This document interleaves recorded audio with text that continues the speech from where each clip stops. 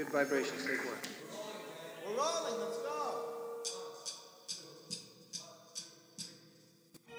You're listening to Good Vibrations, a Beach Boys music program, sponsored by Endless Summer Quarterly. Hi, this is Brian Wilson, and you're listening to Good Vibrations with David Beer. Welcome to episode 25. Today, we take a look back, a 50th anniversary look at the Beach Boys' Friends album. We're going to hear some music, we're going to hear some snippets from the Friends album itself, but we're also going to hear a couple of musical pieces that I hope will be kind of nice surprises for you that are kind of pretty rare from Charles Lloyd from 1972, his Waves album. We're going to be including that, but I wanted to get into the Friends album here. And it's all going to make sense, I hope. So, the Friends album. It came out in June of 1968, a very turbulent time in the United States history. You know, there was the assassination of Martin Luther King Jr. There was the assassination not long after that of Bobby Kennedy. There was a war going on, war protests. It was a really, I think the right word is turbulent time. And a peaceful stop and smell the roses, as Beach Boys archivist Alan Boyd calls it. A Stop and Smell the Roses album was really not what anybody wanted to listen to. Was it because it was a turbulent time? It's hard to say.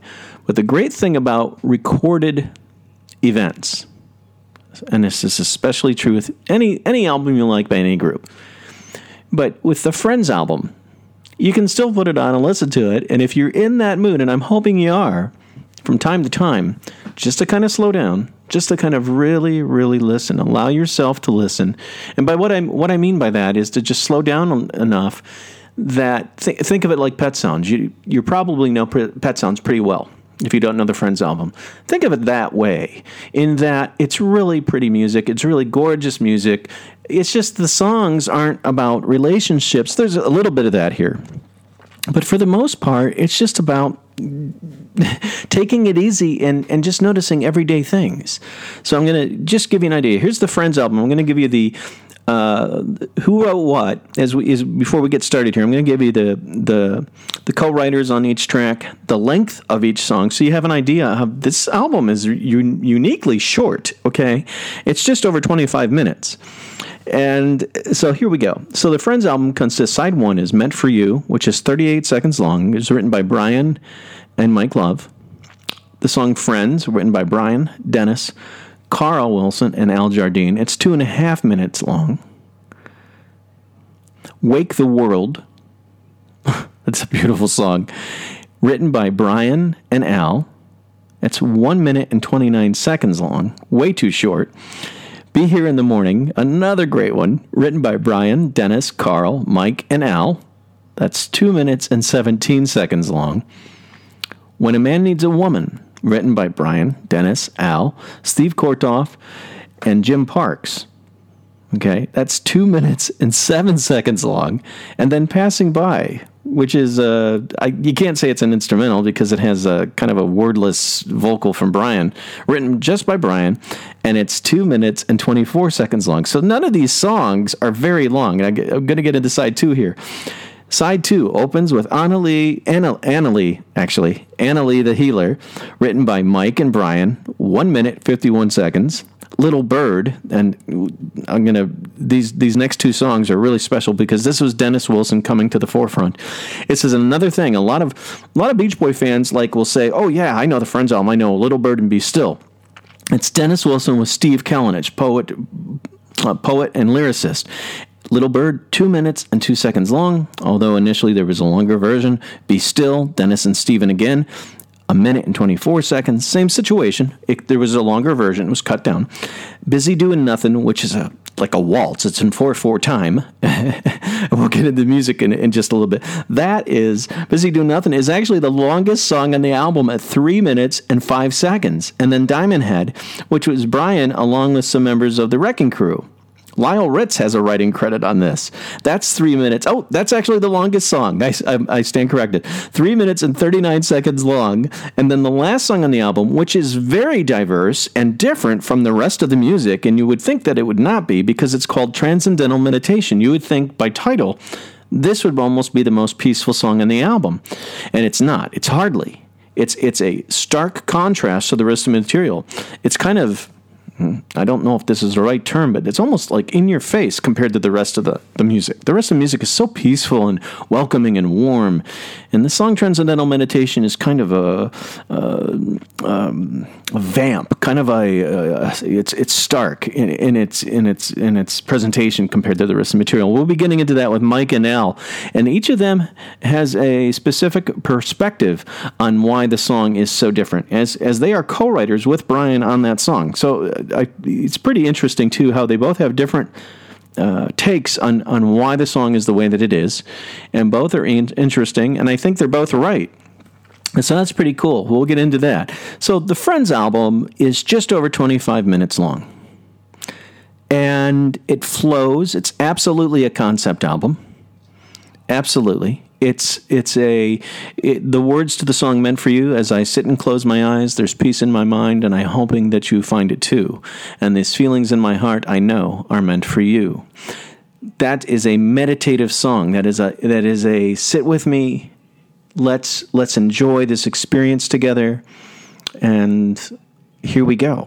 And that's what it is. It's one of the Beach Boys have always had this kind of special something about their songs. You know, like for example, Help Me Rhonda. Well, Since She Put Me Down. I think it's a Little Deuce Coupe. It starts with the word well. There's actually several songs by the Beach Boys that start with the word well, and it's unique. It's almost like you're sitting with a buddy. Well, let me tell you, that type of thing. And I think that's part of the charm of the Beach Boys. And gosh, this album is really beautiful. It's really special. One of the reasons, this is the last Beach Boys album that Brian Wilson, and you can hear it, you can feel it, poured himself into from beginning to end. This is a Brian Wilson project. And I say that because it says it's one of those albums credited, produced by the Beach Boys. But here's the thing.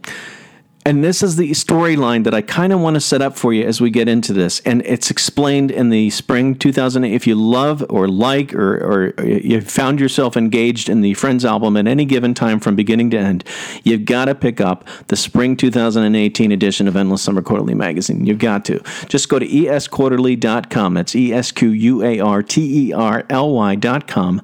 And just spring 2018. The cover is the kind of a montage kind of Friends cover, and you'll see it's easy to order. And so you have, this is a really interesting part of this story. Normally, it was the Beach Boys would be on tour, and then they would come back into the studio. Whether Brian was using them as the musicians, guitar, drum, whatnot, like they played a lot of the Wild Honey material.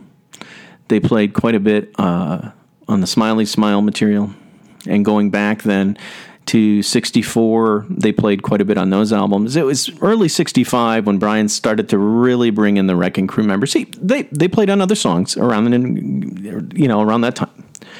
But by Summer Days, Summer Nights, Brian was really using them, and Pet Sounds, they were just all over it. Very little involvement from the Beach Boys on Pet Sounds, with the exception of Carl Wilson. Carl was playing guitar on a number of tracks. So the setup was the Beach Boys would go on tour, they'd come home, and then they would play if Brian asked them to play, but they would always be singers. They would always be the ones singing. So with this album, Mike Love, and we're going to get into that, Mike was not there for the most of these sessions. Mike was in Rishikesh, India with the Beatles, and Maharishi Mahesh Yogi, and Donovan, and actress Mia Farrow, who was, I think, at the time with Frank Sinatra, although he didn't go. That would have been wild. So she was there with her sister Prudence Farrow, and We actually get into that a little bit here with Mike. So it was a fascinating time historically because Mike is a part of this Rishikesh, India trip, and he had no idea the Beatles were going to be there. He didn't know that, which is fascinating. He had no idea. He also did not know it was a teacher training course, and he'll talk about that. So he just was going because he had learned on December 15th. So here we go. We're going to start the groundwork. I could talk about this all day. I just love this album, and I love everything about it. So the Beach Boys themselves, February through kind of early April, are working on the Friends album recording sessions. Mike goes to India from, I think, about mid-February through March. And at the tail end of March, he comes home, walks into the studio.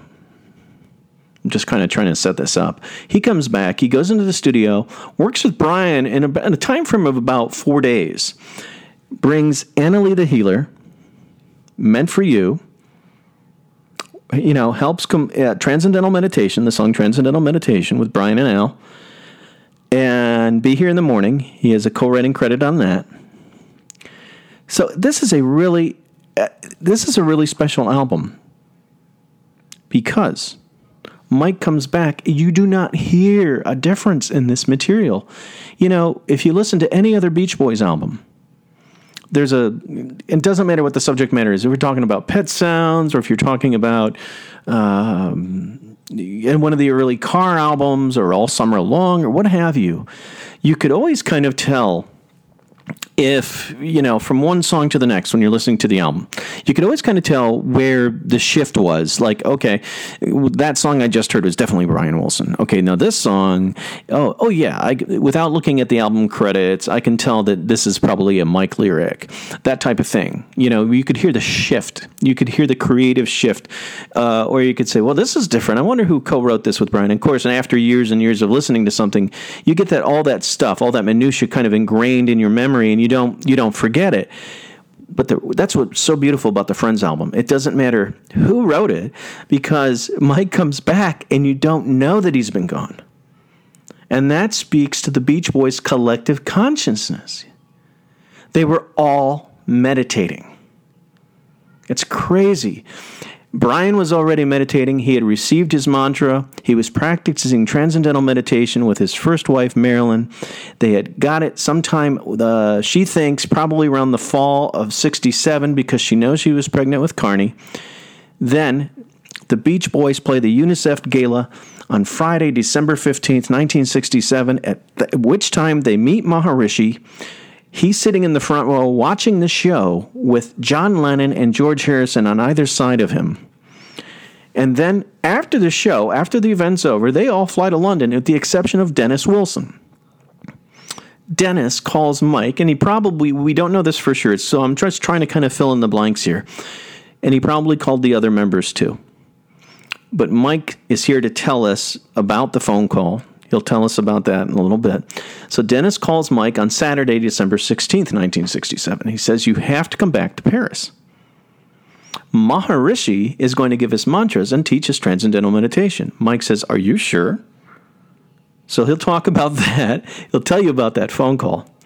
But I want to give you some dates here. So the Beach Boys play the UNICEF Gala.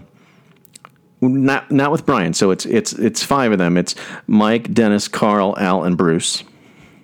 They play the event. Everyone except Dennis flies to London. Dennis then contacts them. As far as we know, he called Bruce too. I'm not sure. Wasn't able to kind of talk to Bruce about that and coordinate that.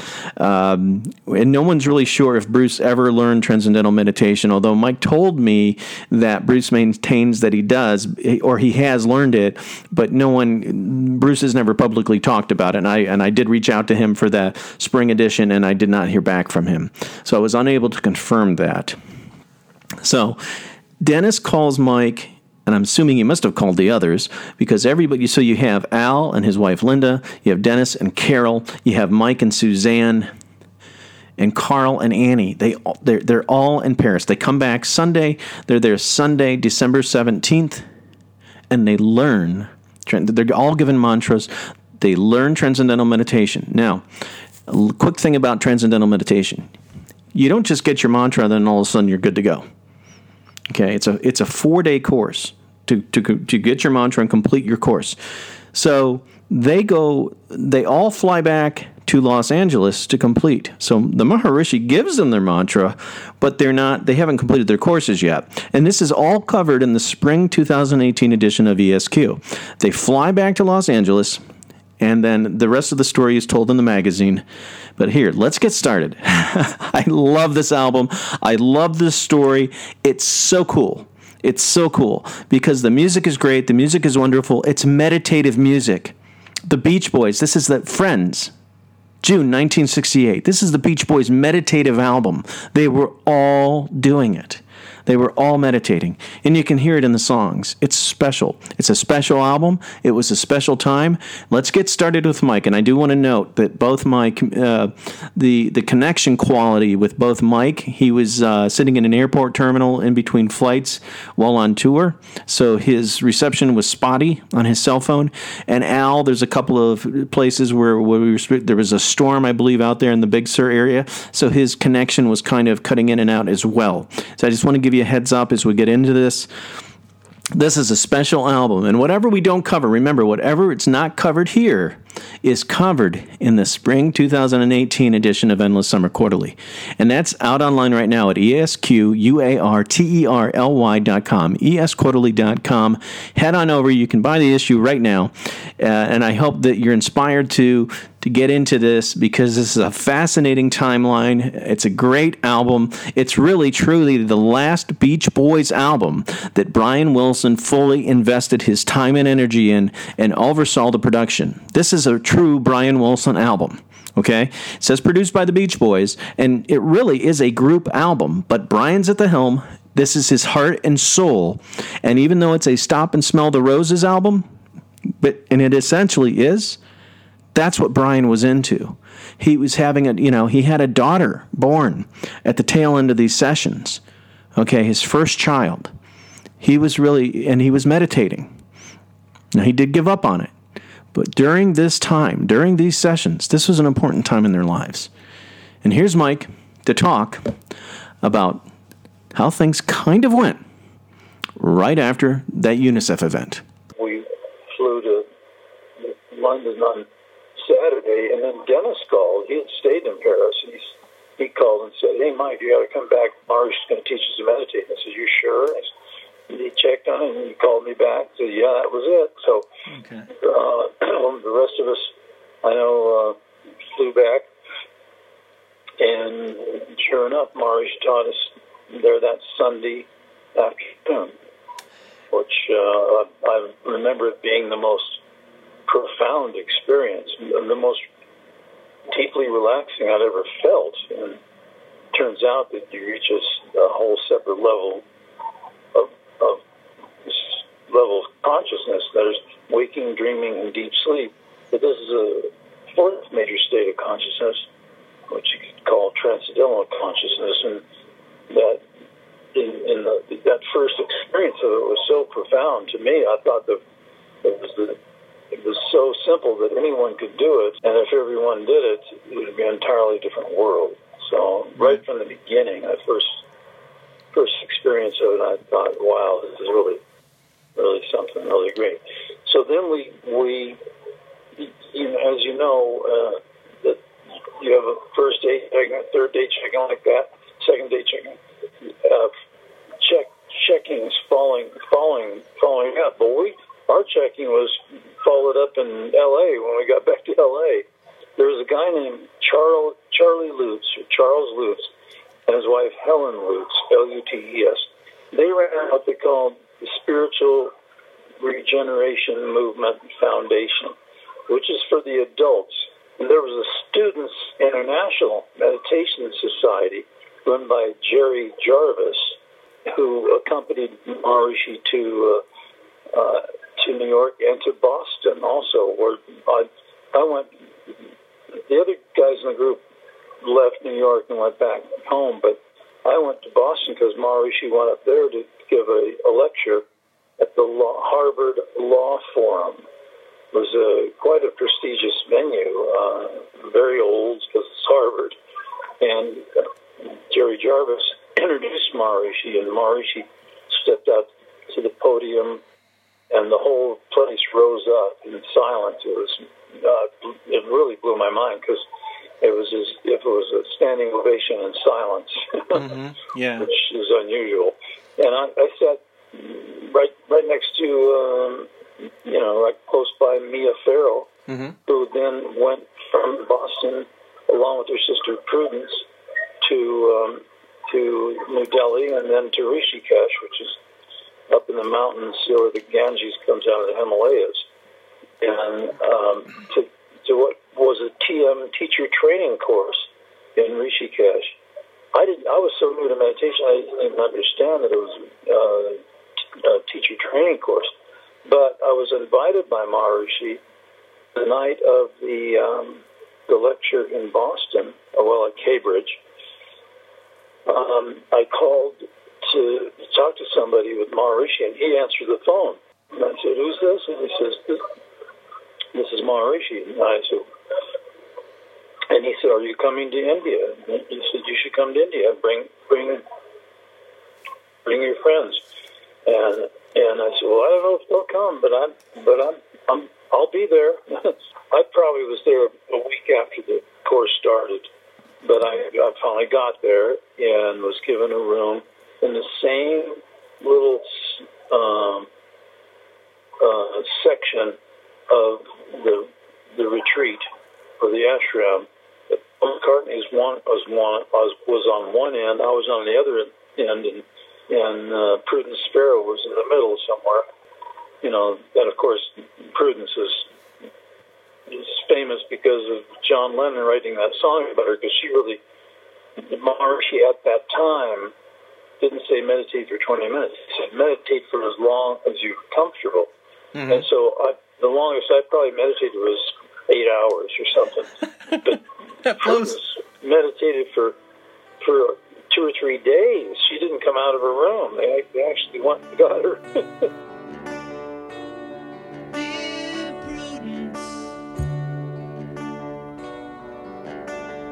Won't you come out to play?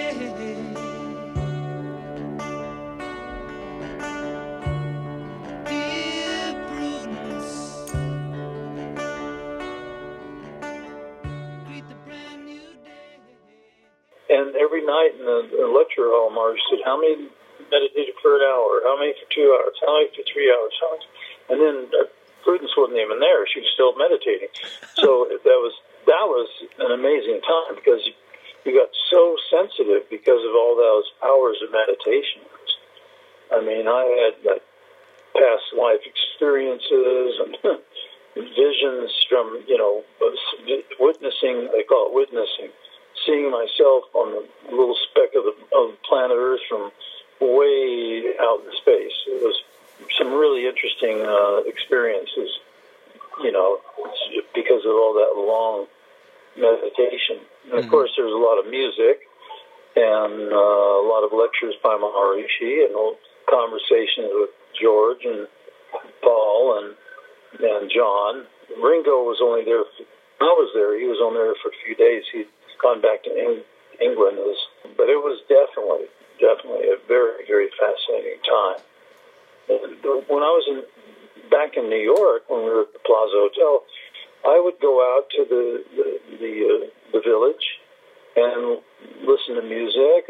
I remember seeing the Young Rascals there, mm-hmm. and I would be out till 3, 4 in the morning. I'd come back, I'd take a shower, I'd meditate, and I thought, wow, this is really great. I could go out and stay up all night and meditate for a while and feel great. So I thought on a practical level, it gave you some energy and clarity, and when you'd otherwise be really, just dragging from staying up all night, I felt pretty darn good, actually. Uh-huh. And then there would be lectures by Maharishi during the afternoon or evening, so it was a really fascinating time.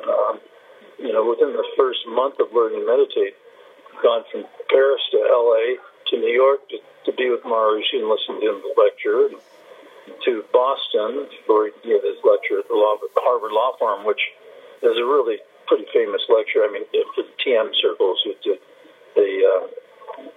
that was videoed or filmed. Mm-hmm. And then they went on to India, and then I caught up with them about a week later. Yeah. So it was a real, fascinating time. I mean, just so immersed in so many fantastic experiences right in the first month of meditating. Now, here's Al Jardine. Now, Al kind of picks up, and he gives us kind of the West Coast part of the story. While Mike is in Rishikesh, India, and going through the experiences that he just shared, Al is back on the coast, beginning work on the Friends album. Now, the first question I posed to Al was about the group as a meditative whole, kind of a unity consciousness working on this album, because that's how it sounds. And I asked him kind of about where Brian was with meditation and how it affected the album. Here's what Al had to say. Well, by the time Friends rolled around, I don't think Brian was meditating anymore, but maybe he does the show meditating in the photo. I do have a photo of him in 1968 meditating. Yeah, because it unfortunately didn't work for him, but he was always encouraged to do it, and especially when we were all doing it. He probably, wanted to, give it as much as he could. Mm-hmm. But he has, other issues that aren't compatible. Let's put it that way. At the time, we didn't realize, what he was going through. It was Brian. He was the first one to start. He got there way ahead of us. He was always searching for the truth, and I'm glad that he was at least a good messenger. He was kind of a messenger. He was always doing things he was on the cutting edge of that life, with his mom and her friend Janelle Valentero was her name. She was a psychic as well, but I don't remember that particular time very well. Other than we were in Brian's living room a lot. He had an upright piano in the living room. We wrote a lot of the songs there. Mm-hmm. in the living room where the wild honey glass window is. Stained glass window, yeah. And it was a nice, really mellow time, and just being around that living room all the time. It was a very relaxed and a cozy feeling, mm-hmm. and meditative, very meditative, yeah.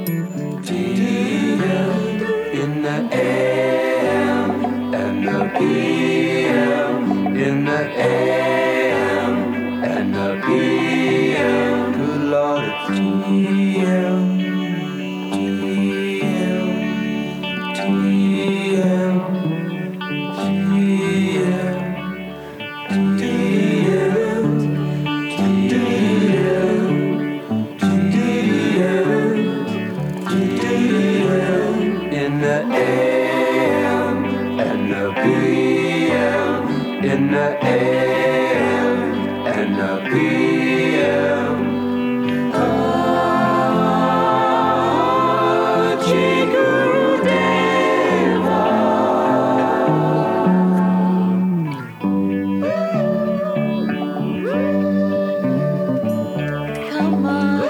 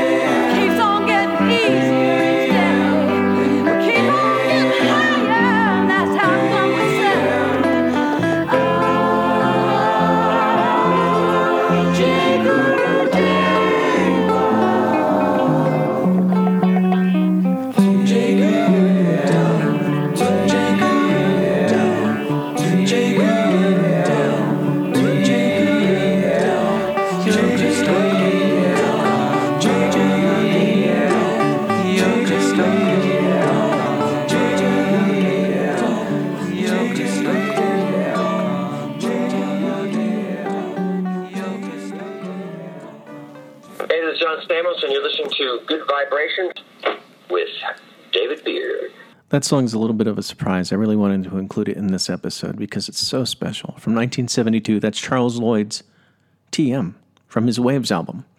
And what's unique about that to Beach Boy fans is Mike, Al, Carl Wilson, and Billy Hinchy sing background vocals. And those vocals, similar to what they did a couple of years later on the Chicago's Wishing You Were Here, those vocals just make the song better, don't they? I mean, they just kind of whisper right through, and they're like this wonderful pillow of sound and just make it better. And it's just a great song. It's just a great song. I've got another track from the Waves album coming up in just a little bit that I hope you'll enjoy. But we're going to get back to Mike telling us what was next in kind of this storyline of the Friends album upon his return from Rishikesh, India, and getting involved in the Friends album sessions. Here's Mike. But when I got back, that's when I, introduced the concept of the song, Annalie the Healer. This is a German lady who was on the course in India who had these special healing hands. And, if you had some ache or pain somewhere, she could actually, it's kind of like Reiki, which is pretty well known these days in healing circles. But she would put her hands on you. And she subsequently came to the U.S. and visited and stuff. Was in Santa Barbara at my place. So, yeah, that was Annalie the Healer. Annalie, Annalie the Healer. Healer with the healing hands. Makes you well as quick as she can. Love to see those smiling eyes of Annalie. From a Himalayan mountainside up in Rishikesh. Meant for You is definitely meditation oriented. Absolutely. As you close your eyes and you go within, and sit and close my eyes. There's peace in my mind, and I'm hoping that you find it too. These feelings in my heart I know are meant for you. It's absolutely. It's just a little snippet of a song. I've often thought I'd like to extend it and write another verse or so on, and add to it, because it's a really great little melody and a really sweet intention. As I sit and close my eyes, there's peace in my mind, and I'm hoping that you'll find it too. And these feelings in my heart, I know, are meant for you. Meant for you.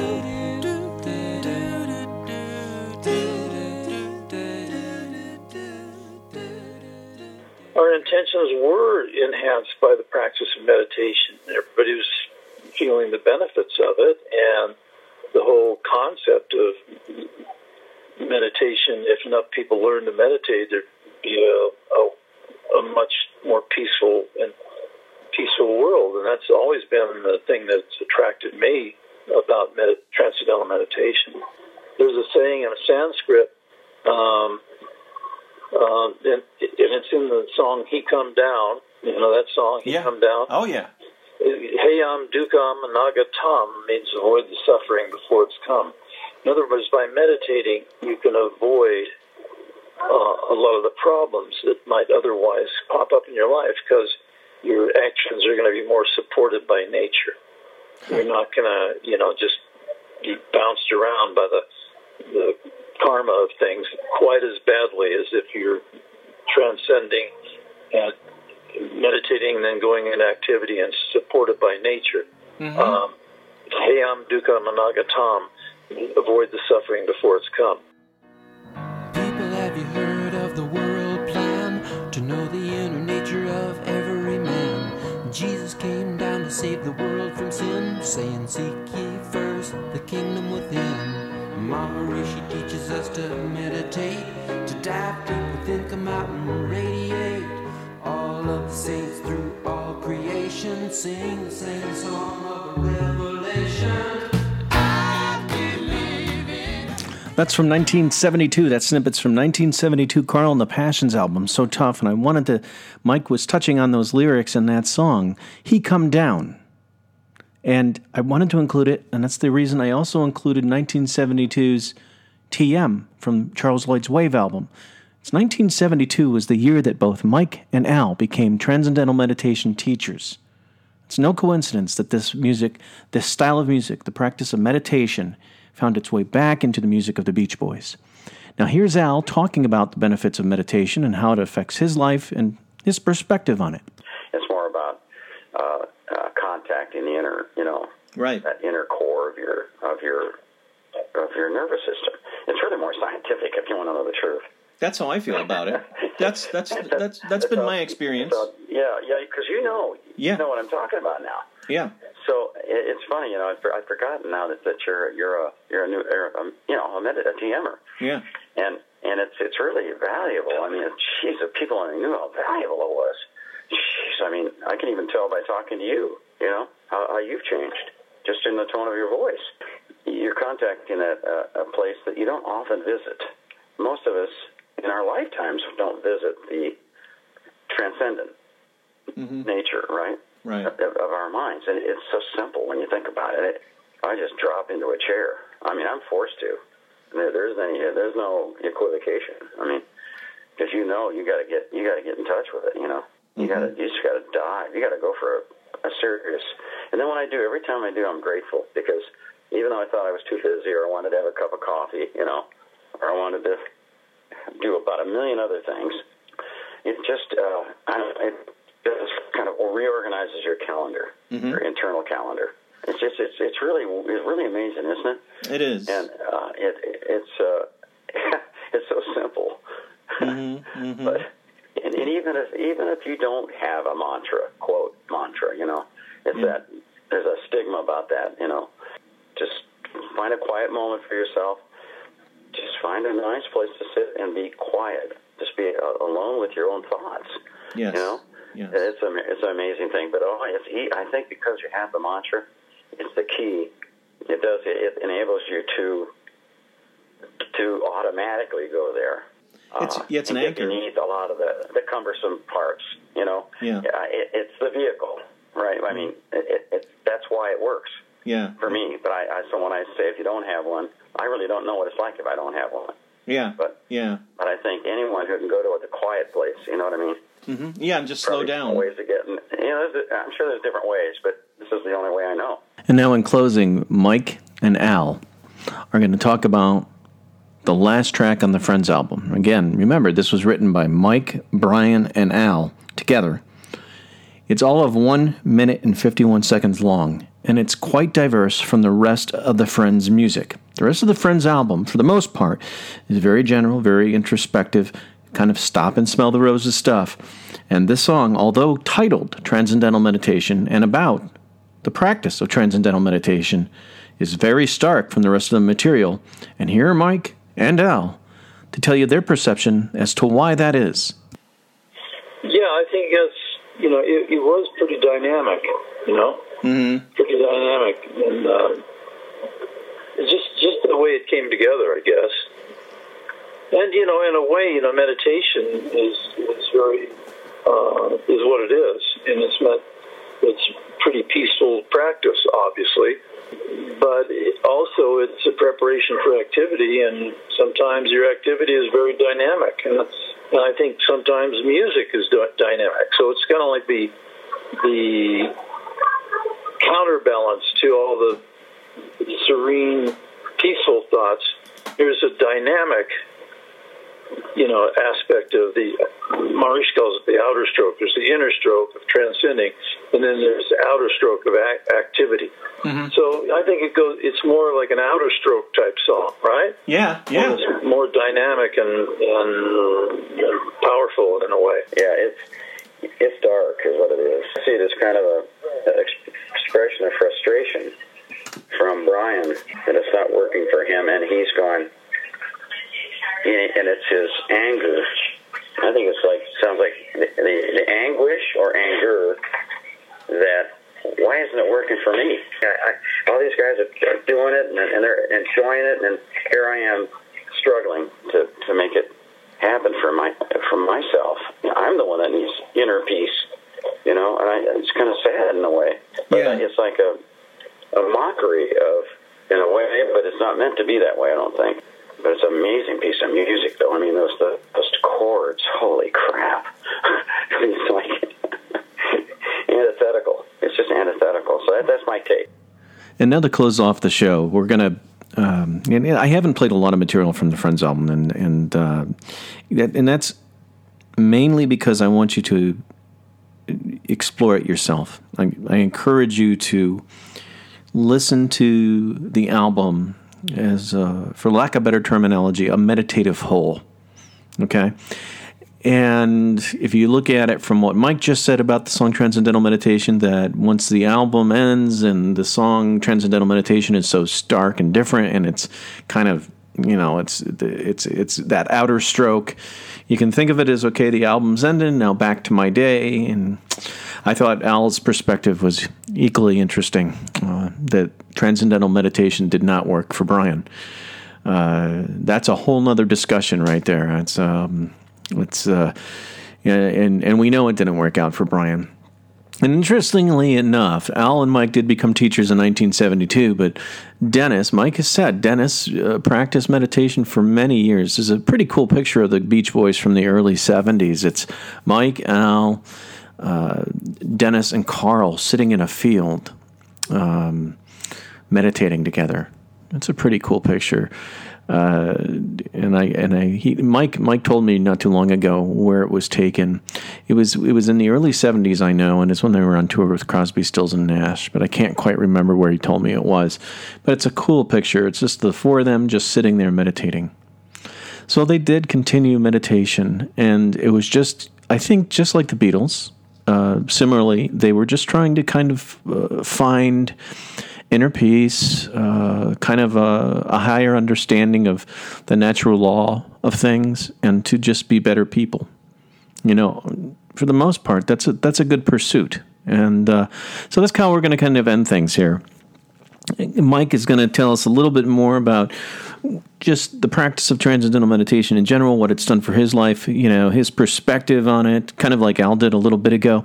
And we're going to close off the show today with I mentioned that I was going to play another track from Charles Lloyd's 1972 Waves album.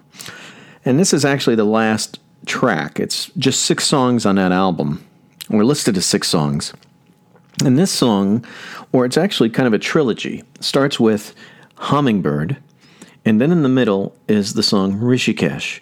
And it's cool because Mike recites the poem that he wrote while in Rishikesh, India, between February and March of 1968, when he was there with the Beatles and Donovan and Mia Farrow. So this is an actual original. This is in 1972. So this is 6 years after the fact that he does this on the Waves album. And then, so it's Hummingbird, Mike reciting the poem Rishikesh with some music underneath, and then the final piece is called Seagull. So I hope you enjoy this. First, Mike talking about transcendental meditation, and then we're going to end it off with Charles Lloyd's Hummingbird, Rishikesh, and Seagull from his 1972 Waves album.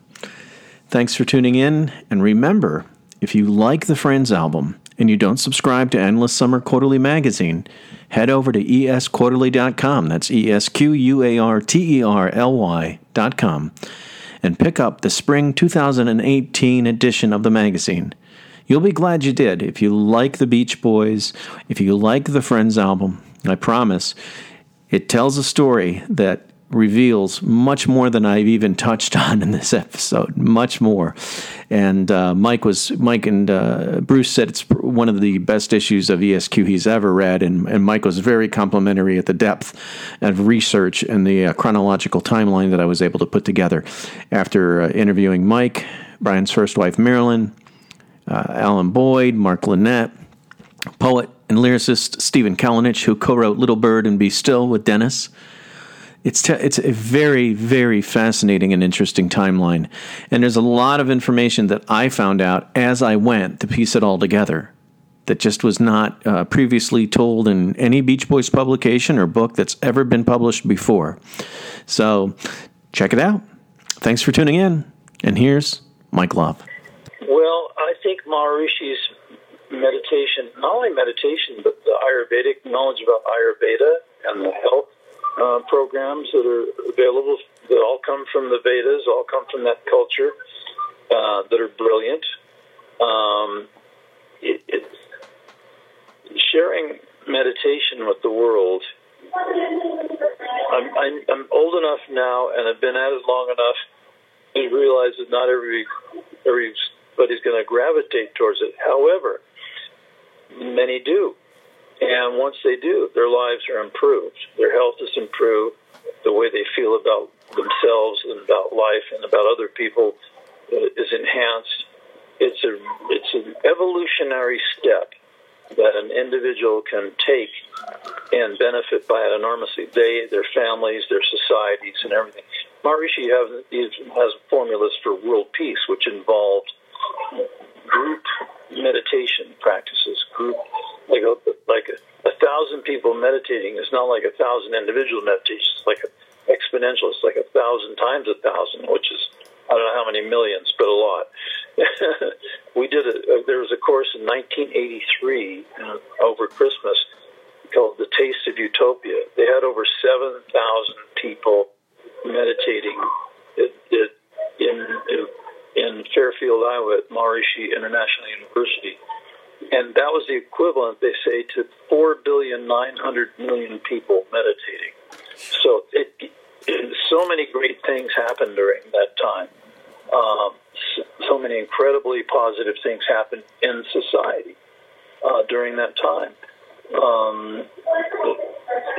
So rather than go into detail on that part, though, I just would say that meditation, the TM City program, the group dynamics of meditation, when groups practice it, there's a super radiance that takes place that transcends boundaries and ethnic groups and just any.